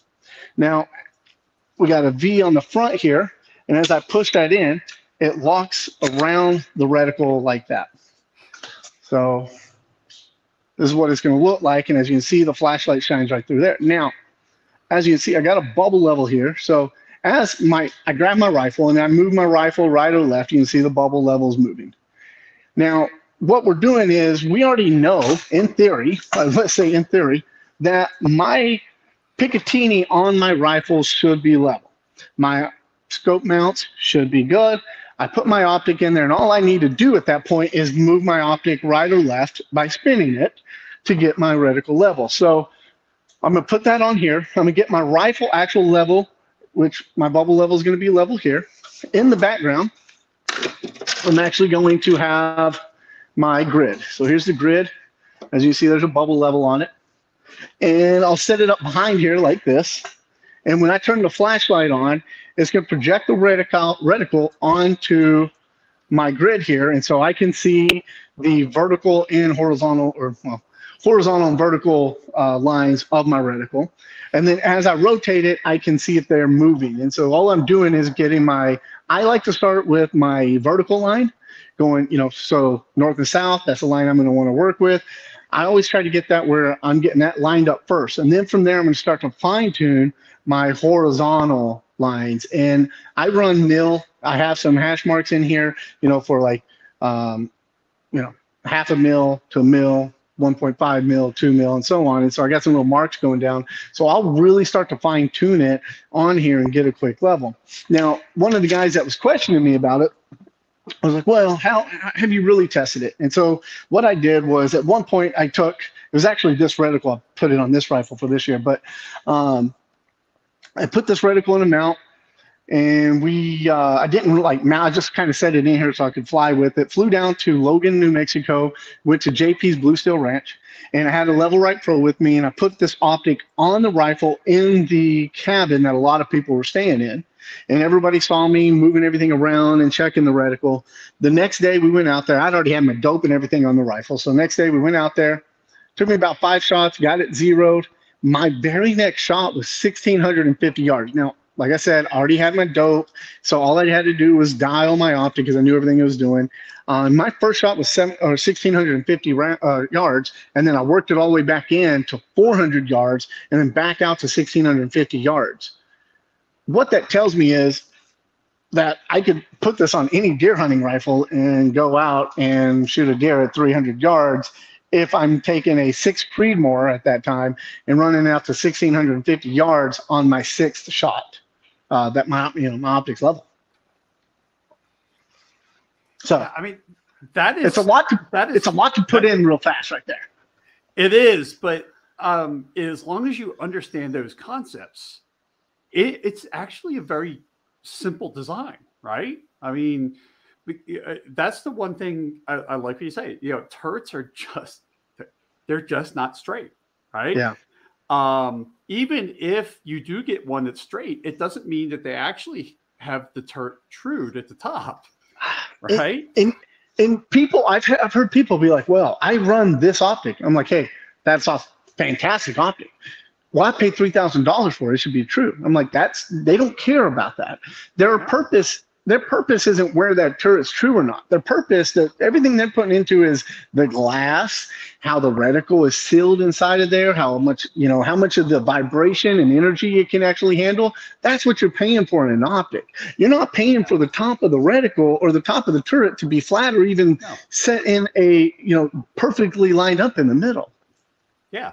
So that's why I like that, because you get off of yes, level's still important, right? You still have to make sure everything is level, but you get off of that level thing, and it's like, I don't care about what a bubble level says on the top of my scope. I care what my crosshairs tell me. Yes. Because that's what I'm using to gauge where my bullet is going to go down range. Right. So by truing up using the reticle, it's so much. It's a completely different game at that point, because I'm not balancing this, balancing that, and I balance your projector thing right there. Make sure that's level. I make sure that the target is level. Start working up. It's simple at that point, right? Yeah, two lines meet. There you go. Yeah. Yeah. The thing is you got to remember, when we do this, we have 3 points of contact, right? We got point 1, point 2, point 3. They're all in a diamond, right? Like in a triangle shape. So the only way for that to line up is for all of them to be on the same plane. And that's what we're doing. We're creating one plane that will allow me to do the rotation like this, right? And find my zero, find my level, my bubble level. Another thing is, we found this out right away. Not all bubble levels are created equal, right? No. That was mind-blowing when I figured that out. How long, I used to do construction work when I was growing up. So to figure that out, I was like, you kidding me? So what we do is we have like this level, right? This projector with the grid, they're leveled together on the same machine. And then they're packaged together, right? So now we know paired. Those two bubble levels, they're paired. They go together. And now I know when I send it to a customer, he should be good to go. That's awesome. So, hey, look, we have been going. We're about an hour and 45 minutes right now. Thank you so much for joining us today and going through all this stuff. We went through a lot of tools today, and we've only scratched the surface of what you have. I know. I have 200 SKUs we got to go through. All right. As much as I would love to do that, I don't know if anybody would handle hanging out with us that long. So tell everybody how to find your tools. Where do they go? We're in Cabela's, Bass Pro. We're in your Shills. We're in a lawn mom and pop shops. If you're looking for a dealer, you can reach out. We can tell you where a dealer that's closest to you. We're also on Amazon. You can find us on Optics Planet, Midway, Brownells there. But also just go to realavid.com. You can go through our entire page, and you can order directly from us as well. So we'll help you find, we'll help you do whatever it is you want. If you want to go to a dealer, we'll get you hooked up with a dealer that's close by. If you want us to ship it to you, we can do that as well. Awesome.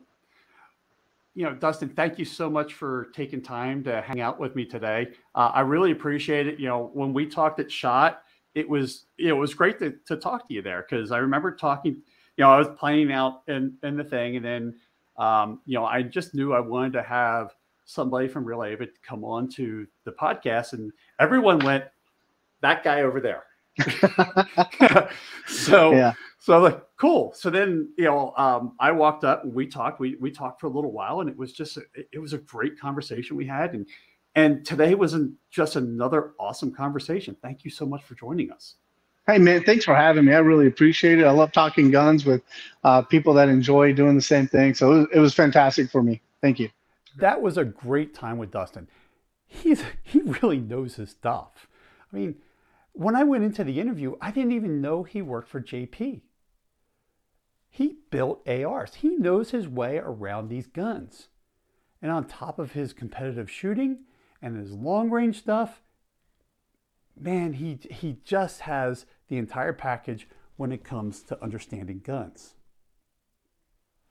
Now, if you're watching on the video platform, you'll see my eyes wander, right? Because I'm really close to that camera when I'm doing these interviews, and the computer monitor is kind of right behind the camera. My eyes wander because I'm looking at my notes, what question I'm going to ask him next, or any comments that I may make that I made a note of, hey, I want to bring this out. We got to an hour, and I was only halfway through my notes. Show went, about an hour and 45 minutes, which is okay. We had such a great time talking about stuff. So when we hit that hour, I kind of started speeding up a little bit to get to the end, because I knew Dustin was going to be working well into the next morning. I mean, he had a really long day ahead of him. So we kind of sped up a little bit and finished up, but we still got you some really good content there. And honestly, I really enjoyed talking to him. We talked a little bit before we started recording, and we talked a little bit after. And honestly, we could have talked for hours. I mean, we really could have. And, I look forward to having him on the show again. We talked a little bit, like I said, before and after the show. He's got some stuff coming up that I think you're going to be interested in. If you like the work that I do here, please consider supporting me for free by shopping my affiliate links and banners at www.trb.fyi. Click on those banners and links before you go shopping. When you do, a small percentage of your purchase will come back to the channel so that I can continue to bring you additional content. Now, this is not going to cost you anything more than you were already going to spend, but you help me bring you additional content. If you'd like to make a direct donation to the channel, you can do it directly on the website. Off on the right-hand side of your screen, you'll see a donation. From there, you can make a monetary donation, or you can support me on Patreon. So Patreon, you can support me for as little as $1 a month. That's it. $1 a month, $12 a year. And that is a huge amount of help to just bring additional content. Thanks for listening to me. Hope you're staying safe out there. And I look forward to talking to you again soon.